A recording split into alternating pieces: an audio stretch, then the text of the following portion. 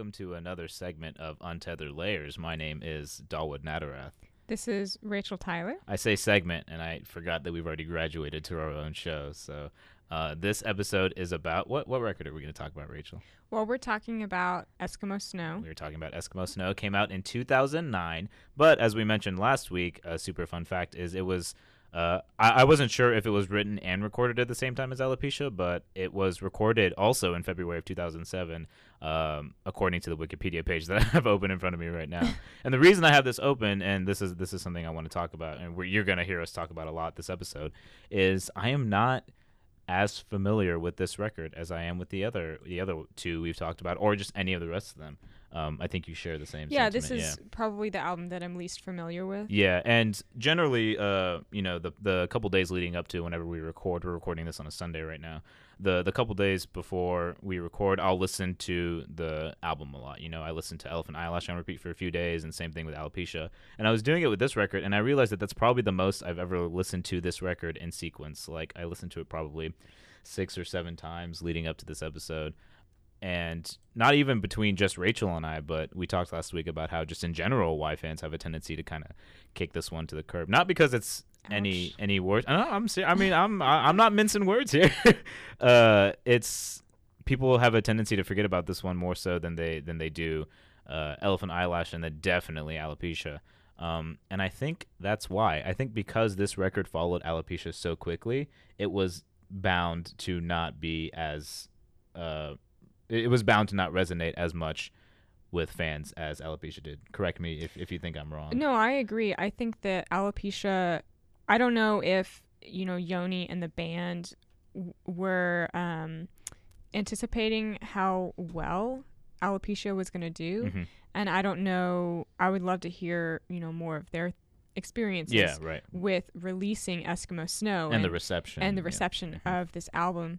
Were you, because last week you talked about how you got into Y around this time this time, but like I said, whenever I had gotten into Y, I had only listened to Alopecia for probably about a year or two. So say I got into them around 2009, I had no idea this record was releasing at the time. I wasn't following the band, I was following Alopecia, and then I figured out the band after, like a few years after. So this wasn't even something that I was anticipating because I had only listened to Alopecia at the time. I wish that I had that experience of anticipating this record and kind of seeing the reception of it critically. It garnered really, really good critical reviews. I referenced a bunch of different album review sites, and none of them gave it below like a 7 or anything like that. Wow. At least as far as I saw. I think Pitchfork gave it a 6.9. Yeah, whatever. Yeah, but nice, first of all. But it, like, critically speaking and objectively speaking, I mentioned last time that this album doesn't fall to the wayside for me for lack of flair or for lack of how good it is objectively. It's just, I think, like I said, it following Alopecia, it had such big shoes to fill, and people resonated more deeply with the super specific sound of Alopecia and how deep and dark and different it was. And despite the fact that Eskimo Snow was written and recorded at the exact same time as Alopecia, it sounds, like we talked about last week, just like so much different. And last week I mentioned how there was only a few indicators that they were written and recorded at the same time. But the more I listened to this record, the more I realized that honestly the subject matter of this album is so similar, if not darker, than a lot of the tracks in Alopecia. Yeah, that was something that I realized too, re-listening to this album over the past few days, was he talks about the same subjects over and over again in both Alopecia and Eskimo Snow, but for some reason it doesn't come across as immediately, I guess. And I think it's because, and Yoni himself said, whenever he was asked about this record, he said that it's a more open sound for Y. It's, they had more, I think, like, just it sounded more open, more airy, more. I think it gave more of a chance for the instruments to show in the studio recording of it. So the sound of it, especially compared to Alopecia, which is very kind of like muddled and like dark and deep, this one is a lot more. Despite the fact that he's talking about the exact same stuff, the instrumentation around it sounds a little bit brighter. So you kind of have to do a double take to listen to what he's saying. Yeah. And in this record, he talks so much more about death than he did in Alopecia. he talks about a lot of shitty situations in alopecia, pretty much throughout every song, and some really dark subject matter. But there are so few songs on Eskimo Snow's track list, if any at all, that have an absence of death in the lyrics. There are entire songs about just him dying or his death on this track list. So, but like you said, it doesn't come across as immediately on this record. The vocals are a lot more gentle, I feel, on this album versus kind of the mumble rapping that is in Alopecia, and the more experimental vocals in Elephant Eyelash, like pitching up, pitching down, overdubbing, things like that. Whereas this album has a lot more, less in your face vocals and singing. He's singing as opposed to rapping or talking. I think it's a lot more straightforward than the other two albums. I think this album, unless I'm mistaken, is completely devoid of any samples. I don't think there are any. I don't think there are any samples or any different sound bites added in any of these tracks. Like I said, I can't recall every single track off the top of my head, so I could be wrong. But Elephant Eyelash, Fall Saddles had that sample of his dad's recordings. Alopecia had some samples, multiple samples. Right. Yeah. But Eskimo Snow doesn't have that. It's very straightforward. It's like they kind of just did one studio session. And maybe on a brighter, sunnier day than some of the Alopecia recordings they had done. But despite the fact that a lot of the subject matter is the same between Alopecia and Eskimo Snow, at least the lyrics are, I think, not necessarily more hopeful, but he is asking a lot more questions than he is in Alopecia with a lot of the lyrics on Eskimo Snow. In Alopecia, he's sort of just dead-faced saying all these shitty situations that are happening to him. But in Eskimo Snow, he's full of some more, albeit twisted, wonder. It's a little bit more of an exploration. Yes. Not as filled with wonder as maybe like Moline is. But yeah, something that I really noticed listening to Eskimo Snow was a return in some way to the coded poetry, or lyricism that Elephant Eyelash and some of his earlier work has. And it's so interesting that that's something that Yoni and the band does so well in terms of talking about different situations in a very beautiful or metaphorical way. A lot more abstract than a lot of the lyrics were on Alopecia. Right. That's something that they do so much in so much of their work, whereas their most popular album, Alopecia, doesn't have as much as that. Yeah, and I think, like I said, despite the content being just as dark as Alopecia, if not darker, it feels like a breath of fresh air compared to Alopecia. It's like he said, the sound itself is a lot more open. Like you said, his vocals are a little bit more sing-songy, I think, than a lot of the tracks on Alopecia. And I think, like you said, talking about how his vocals sound a little bit more similar to those than maybe Elephant Eyelash or maybe Moline, even if the subject matter doesn't fit. I think even outside of Y's discography, you and I have talked in the past about how Eskimo Snow seems to be the most comparable to other music out of Y's discography. I read a bunch of album reviews. They picked track by track on Eskimo Snow, and I'm like, this one sounds like this era of Ben Folds, or this one sounds like blah blah blah. And I think this is one of the few albums you can actually do that with Y. Right. And Alopecia is so distinguishable because it is indistinguishable from any other kind of music. Exactly. Like I remember we said, I think it was last week, that if all of Y's music sounded like Eskimo Snow, they would still be an incredible band, but they would be more comparable to other bands of that genre. Whereas exactly Alopecia and the breadth of their discography shows such a diversity and uniqueness that it's really impossible to compare them to any other band. And that's why when people ask me, what is this band you like so much? What genre is it? I kind of have a hard time I'm at a complete loss for words. Because saying hip hop is not quite right, and saying, indie or alternative is, like, all of those are fit, but it gives the wrong impression. Whenever people ask me about why, I have a tendency to sort of separate it into almost three distinct periods, one of which we've already talked about, which is pre-full band. So if people are like, what does Y sound like? I'm like, it depends on when you're asking. Like 2004 and before that, really sample heavy, very abstract lyricism, very mumble rappy. and then Elephant Eyelash kind of transitioning out of that into Alopecia is just super distinct sound. Like I consider Alopecia almost an entire era of Y itself, and then post Alopecia, you know, there's Eskimo Snow. Mum sort of falls a little bit, I think, closer to what I would say Alopecia sounds like. Yeah. So yeah. if I were to refer Alopecia to somebody, I would also probably refer Mums to them.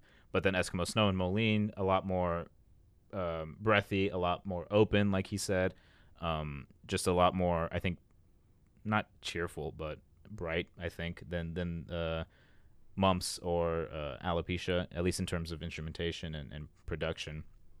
So yeah, I have a tendency to separate it into those 3 or 4 eras, and I can, you know, have 2 friends who have completely different tastes in music, and I can probably get them into Y just at different times. Yeah, exactly.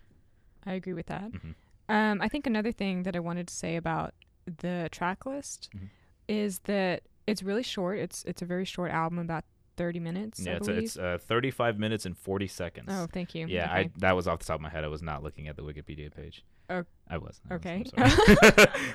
Well, you know, Alopecia is what, 50 minutes long, 48 minutes long, something like that. Yeah, I think it's about 45. I'm not going to pull up that Wikipedia page. So well, yeah, it's 45 minutes long. Well, something about, obviously we've already established pretty clearly that, you know, we've listened to Alopecia more, but all of those tracks on Alopecia stand out so strongly on their own, whereas the tracks on Eskimo Snow, even upon re-listen, still kind of blend together to me. Right, yeah. They have a lot of transitions within the songs, and even their, you know, One Rose and On Rose Walk, Insomniac, you know, those have a very similar title, and the songs, there's not as much differentiation between the melodies and the styles, so it's a little bit easier for me to talk about this album as a whole as opposed to breaking down track by track. But I know both of us agree that we still would say we have definite favorites off of the record, which we'll talk about later. But yeah, no, I definitely agree. There are, like you said, in Alopecia, so many tracks stand out so distinctly that you have a hard time talking about the whole album without talking about individual tracks and how they play into it. But Eskimo Snow, like you said, with all the transitions and a lot of the shared imagery, I think, like I mentioned a little bit earlier, how it sounds almost like they went into the studio at the same time they were recording Alopecia tracks with just a different mindset maybe that day, and kind of just like busted out a whole bunch of these a little bit more hopeful songs, and we're like, well, this doesn't fit with anything else we've been recording recently, so maybe we should release it as a separate album. Once again, I don't want to speak for the band. They may have had completely different reasons as to why they separated the 2 albums, but I think that probably would have played into it, is that like I said, it's a lot more contemplative than Alopecia is. Alopecia has a sort of dark acceptance of the shitty situation that he's in, but this one is more like, why am I in this situation and how is it going to affect me? And also, I'm going to just talk about death like a lot, just like a ridiculous amount. Yeah. But do you want to go ahead and get into some of the tracks that we want to talk about? I think we can do that. I think I realized that because Rachel and I will try to pick, like I said last week, a couple of our favorite tracks, and we'll try to sort of differentiate them. That's not going to happen, I think, because we share a lot of the same tracks. So we'll probably just talk about them as they pop up. But I'll start this time since I made you start. Since I made you start the other time. And I just really desperately want to talk about this song, is Into the Shadows of My Embrace. Oh, yeah, I want to talk about that that's why I one. wanted to go first. So this is by far, I think, the most standout track on the record. I would say so. Yeah, we talked about Alopecia having a lot of defining moments, and I think this is the defining moment on Eskimo Snow. Just so many. I talked last week about Alopecia, at least some of the tracks and a lot of lyrics seeming like just a series of confessionals that, you know, he was kind of shouting out into the ether. This is definitely this falls into that line the most, Into the Shadows of My Embrace. That falls into the line of just like yelling and screaming out. There's a literal line that talks about that, which is I mentioned last week, a couple of my favorite lines like out of all of Y's discography are on this record. This line where he says, it's the entire second verse, but the last part of the second verse where he says, and I know saying all this in public should make me feel funny. And I know saying all this in public should make me feel funny, but you gotta yell something that you never tell nobody. That part is just so meaningful because it's a very specific feeling that I didn't realize was universal until I heard this lyric of this idea. You know how sometimes in like some people you follow on social media will have that phase where they sort of post a bunch of feelings on a black screen and they'll post it to their story or whatever. Have you ever seen stuff like that? Yeah. So that falls, I think, most in line with what I want to talk about with this line where he says, you know, but you got to yell something out you never tell nobody. It's like there's this it's really hard to talk one-to-one, like person to person about really, really deeply personal things. But if you just like yell it out into the void and for anybody to hear, it separates, I feel like, a lot of the onus. It separates a lot of the responsibility for those kinds of feelings and for those kinds of experiences, because you're not saying it to anybody in particular. You're just saying it to everybody, and whoever happens to listen to it. And that in itself can be so cathartic because you still get these really hard, deeply personal feelings off your chest, but you don't have to. Right, you don't have to worry about one very specific person's reaction. Mm-hmm. And I think that's just one of the most beautiful lyrics that, like, it's one of my favorite lyrics I've ever heard in any song because, like I said, it's such a specific feeling that I don't think a lot of people really think about, but I know a lot of people feel. Like I said, you know, these people that'll post their really personal stuff on their story. It's kind of just like, well, I don't want to talk about a friend to this, but I'll talk to everybody who's following me on my Instagram or anything like that. And I know you had some lines that you wanted to talk about on this. Well, I think track. that the lines in this song are just so funny and striking. Mm-hmm. But again, just the sound of the song is what I'm so drawn to. Mm-hmm. I think that a lot of these songs start really slow and gentle. The first song, These Hands, is a very, very weirdly slow Mm-hmm. song to start on compared to the other starters that we've talked about in their past work. I wear the customary clothes of my time, like Jesus did, with no reason not to die. And it's almost not a letdown. I don't want to say Mm-hmm. that, but it's just a very somber sound to start on. That you, I don't want to put words in your mouth, but would you say that it like doesn't? It's not as indicative of how the rest of the album is going to sound. It's just not as immediately satisfying, Mm-hmm. which is something that I would say about some of the other songs on this Val's album. part too. Well, yes, Yeah. exactly. But so the beginning of Into the Shadows of My Embrace just starts so abruptly that it's kind of it's satisfying to hear, and it puts a smile on your face.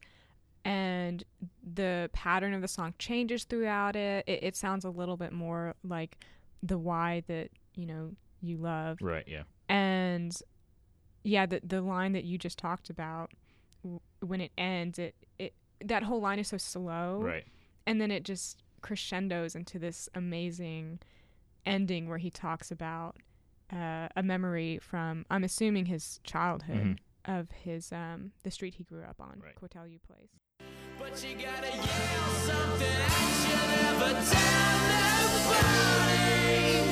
We found a dead fox and a dozen matchbox cars when we cut back the hedges on Cortelyou Place. How many got lost, left so long they grew moss calls? They recalled into the shadows of my embrace. We found And it's just so beautiful and exciting, Yeah. I think it goes back into what we were talking about in Crushed Bones, where it's so satisfying to feel that build in intensity, and it sort of just like explodes, like you said, it crescendos at the end. Yeah. And the end of the second verse for Into the Shadows of My Embrace, where he says, but you got to yell something. Like you find yourself screaming it whenever you're singing along to it, and then as soon as it's over, it doesn't like fall back down. It just goes straight into this new energetic part of the song, of the bridge, and even just driving on the way here, you can tell whenever you and I were having the most fun listening to this record, and it was on this song, because like Rachel had to grab the wheel at some point because I was like, you weren't driving. I was like flailing my arms because I would like this song fills me with so much like excitement and wonder, and it's probably because he's not talking about death as much as he has been in the rest of the record. This whole track is built around the idea that I was talking about at the end of the second verse, where the beginning is he says, I conquered my own childhood silence.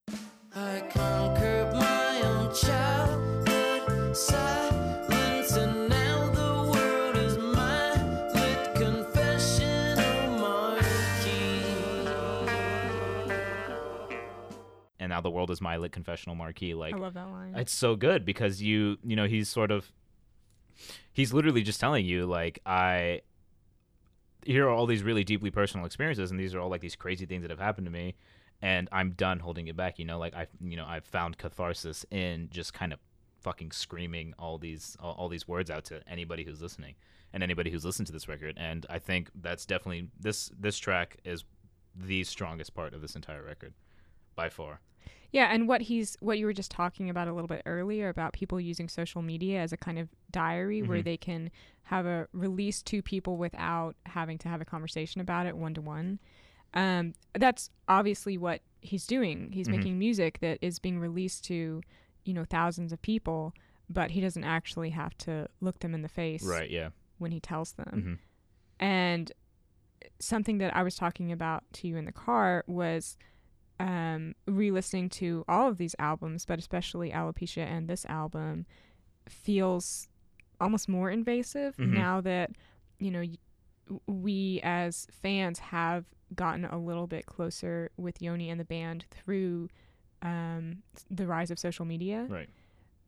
It almost feels like more upsetting to really, really not know Yoni because we're not close with him, but to see him and to know that he was going through those things. Because you can put a face and you can put a personality to these Exactly. deeply troubling personal experiences. Because before, when I listened to these albums in my car, you know, it was just kind of like a faceless person. And you could like pick what you decided to relate to. Exactly. Yeah. It was very much about myself. And the albums are more and more, I'm really understanding more where they're coming from his experiences, and that just makes them all the more meaningful.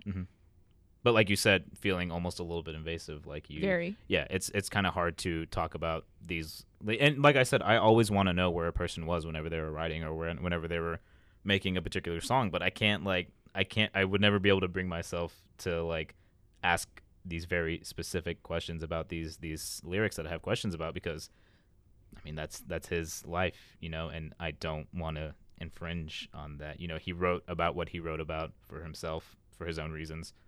And that should be good enough, you know. And he made a beautiful piece of art out of it.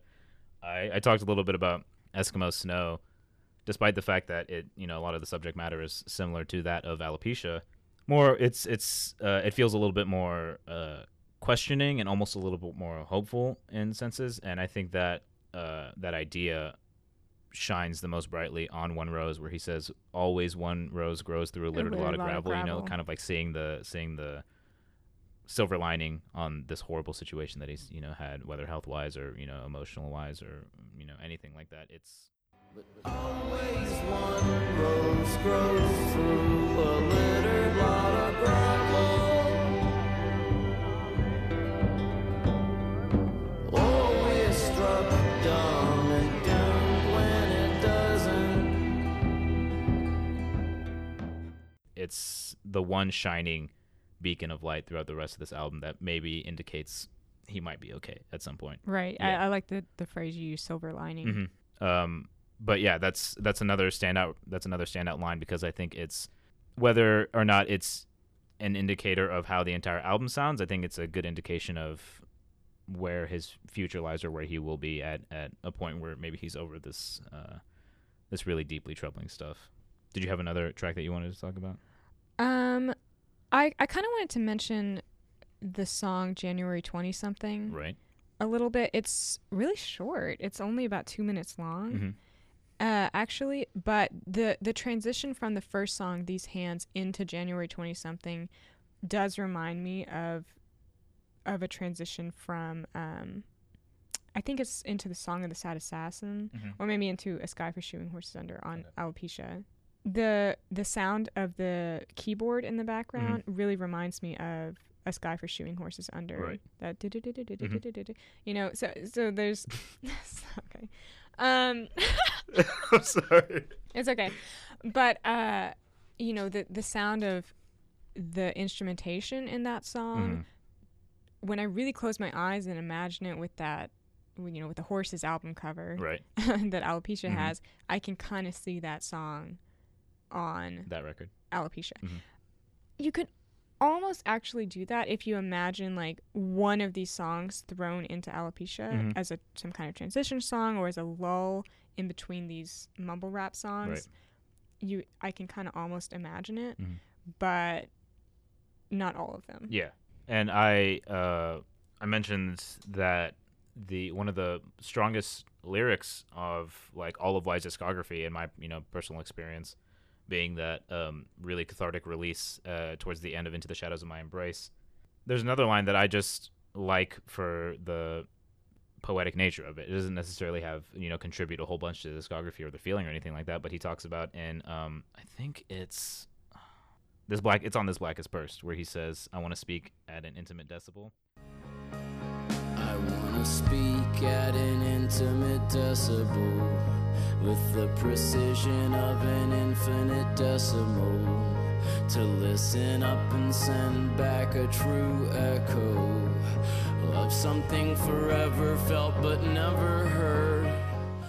I just like, whenever I first heard that line, like it really jumped out to me. Probably the second or third time I heard the song, I just lost my mind. I was like, did he just say that? Like that's one of the most beautiful lines I've heard in like any song for whatever reason. I mean, like it's used as a transition piece throughout the song. It isn't feeding directly into the whole idea of the song or the whole idea of the record, but just this sort of like one piece of a throwaway line used so casually, but it's like so poetic and so beautiful, it sticks out to me. Like I listen to that track and I wait for that lyric, despite the fact that it doesn't, like I said, feed directly into the entire idea of the song itself. And then I wanted to talk a little bit about the actual last track on Wait, do you want to go away from This Black is Pursed so quickly? Oh yeah, no, if you have anything else to say about it. That is definitely probably my other favorite on this album, along with Into the Shadows of My Embrace, just because it's a little longer. It gives you more time to sit with it, and it has more kind of a crescendo feel, whereas the other songs are a little more kind of lull you. I think it goes kind of hand in hand with Into the Shadows, where it's one of the most fun songs to listen to and to sing along to on this record, because it's the most round. It's probably the loudest. It's the most upbeat. It's got the most ups and downs. Yeah, and it's really, I don't want to say lonely. There's something about this whole album that the word lonely just makes me feel, or I think of the word lonely when I hear this album. But This Black is Pursed, I can't really say that I know too much of what it's about. I think it's very, I don't know if that's just me having a hard time understanding lyrics in general, but just the sound of it is so, I want to say cathartic, obviously in a different way from other tracks we've talked about in the past, but it sounds like almost like a movie soundtrack or something. Like, it's just, the chorus is so I think that's a good way to put it, like a movie, like a track off of a movie soundtrack. I think it's probably one of the most narrative tracks, while being completely, or I say completely, I'm not entirely sure how the idea of a poser and the bowler or the small fry and a bow tie ties into his own personal experiences, but it's the most like story-like, and he's talking about these characters rather than himself or his own experiences, and in a really fun, kind of clever, almost funny way. Well, and I think the line, "Mom, am I failing?" Just when anybody says "mom," is just personal. Yeah. And yeah, this song is just so gorgeous, and it's definitely one of my favorites on the album. Yeah, this one and Into the Shadows of My Embrace, I think, are two of the most standout tracks, along with Against Me. I think that one's Against Me is a great one. Powerful, yeah. Yes. You want to talk about that one for a little bit? Yeah, let's talk about Against Me. Yeah. Right, and I talked a little bit about this album being a little bit more contemplative, and this album being a little bit more like almost hopeful, but him questioning his like how these horrible experiences that he's had will play into his future. Will play into the rest of his life. Where he says, "Out of every woman on earth, who will I mate with?" This whole verse he's talking about like what's gonna happen to me is like, am I gonna just be burned off the face of the earth with absolutely no, history, with no legacy to leave behind, where he says, will all my unused seed collect like mercury, like. Out of every woman on earth, who will I mate with, or will I spit empty threats what's left is a million zeros printed on a roll of ticker tape. And one last echo of the final tiny wave in my wake. Will all my unused seed collect like mercury in some kind of afterlife or halves? Should I offer up my lats and pecs, estates and death? What is he going to leave behind, basically, because death is so present in his mind at this time. It's at the forefront of everything he's thinking about. And so he's kind of just like, oh shit, what, how is the world going to progress, or how is my own life going to progress past my own life, kind of thing, which I think plays really strongly into the idea of this whole album. Yeah, just him not having any idea where his life is going to go from here, and kind of, it's almost like he's scared a little bit, in a lot of these lyrics I feel that he's I think that's where the loneliness comes from. Right. It feels like, whereas, again, we keep comparing it to alopecia, but it's impossible not to. Alopecia feels very much like a nihilism, a kind of... Right, yeah. But this album feels like, because he's starting to feel something again, there is a fear in that isolation. Right. Also, in Against Me, the line where he says, I, like everybody else, is ashamed of sleep. I lie when a phone call wakes me.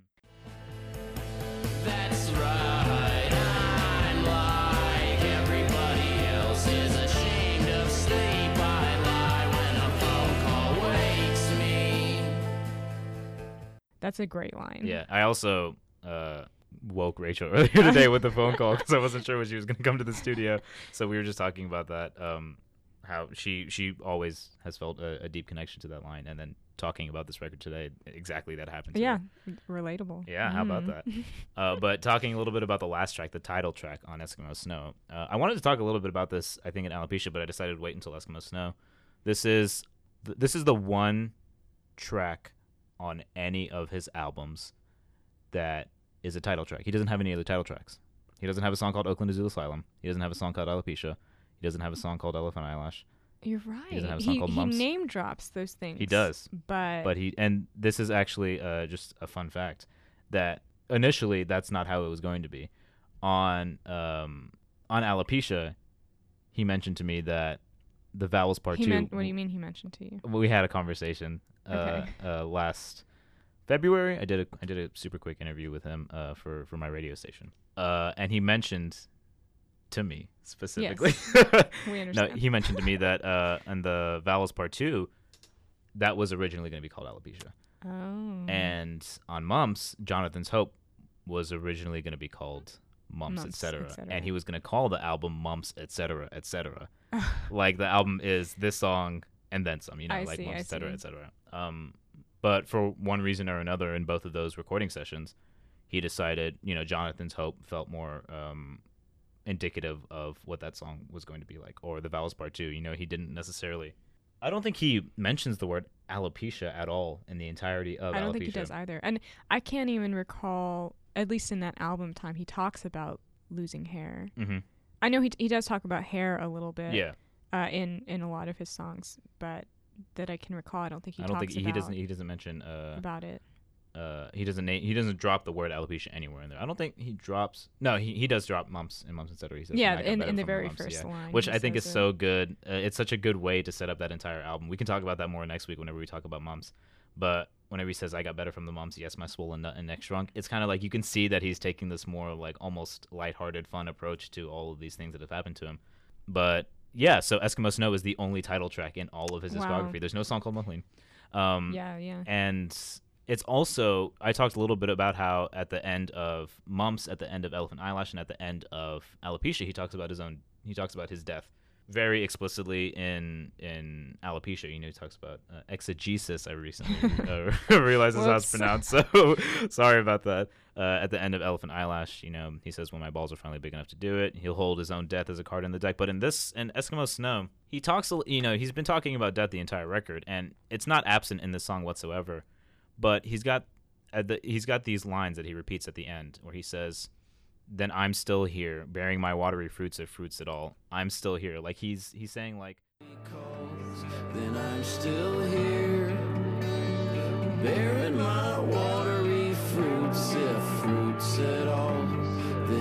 still here, barely understanding what truth that rarely calls.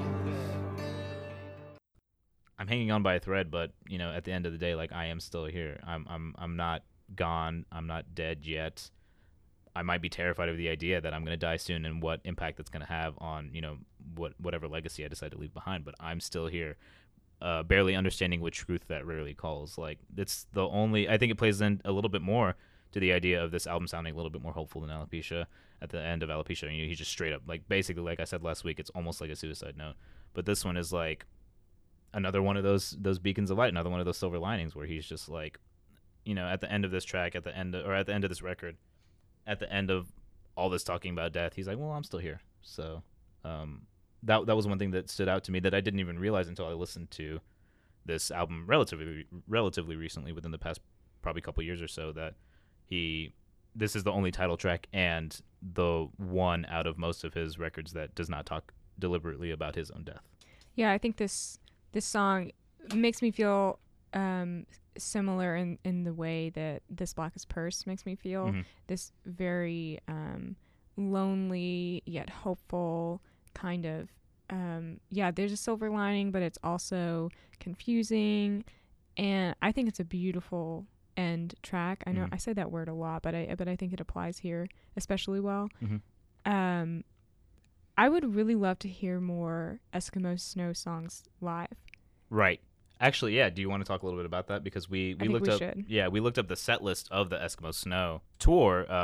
We got the set list for October 28th and the set list for October 30th. Oh, we looked it up. We were not at these shows. Correct. We were not. Yeah, I would have been 13. Right? But we looked it up before we started recording. We do a lot of preemptive research before we jump right into the recording booth. But so we looked up the set list for the Eskimo Snow tour that they did. You said it came out in September, right? Right. So it's really about a month after. About a month after this the album comes out. You know, most bands are touring really, really hard on a record whenever it comes out, and I don't think this necessarily played in directly to people's sort of dismissal of this album.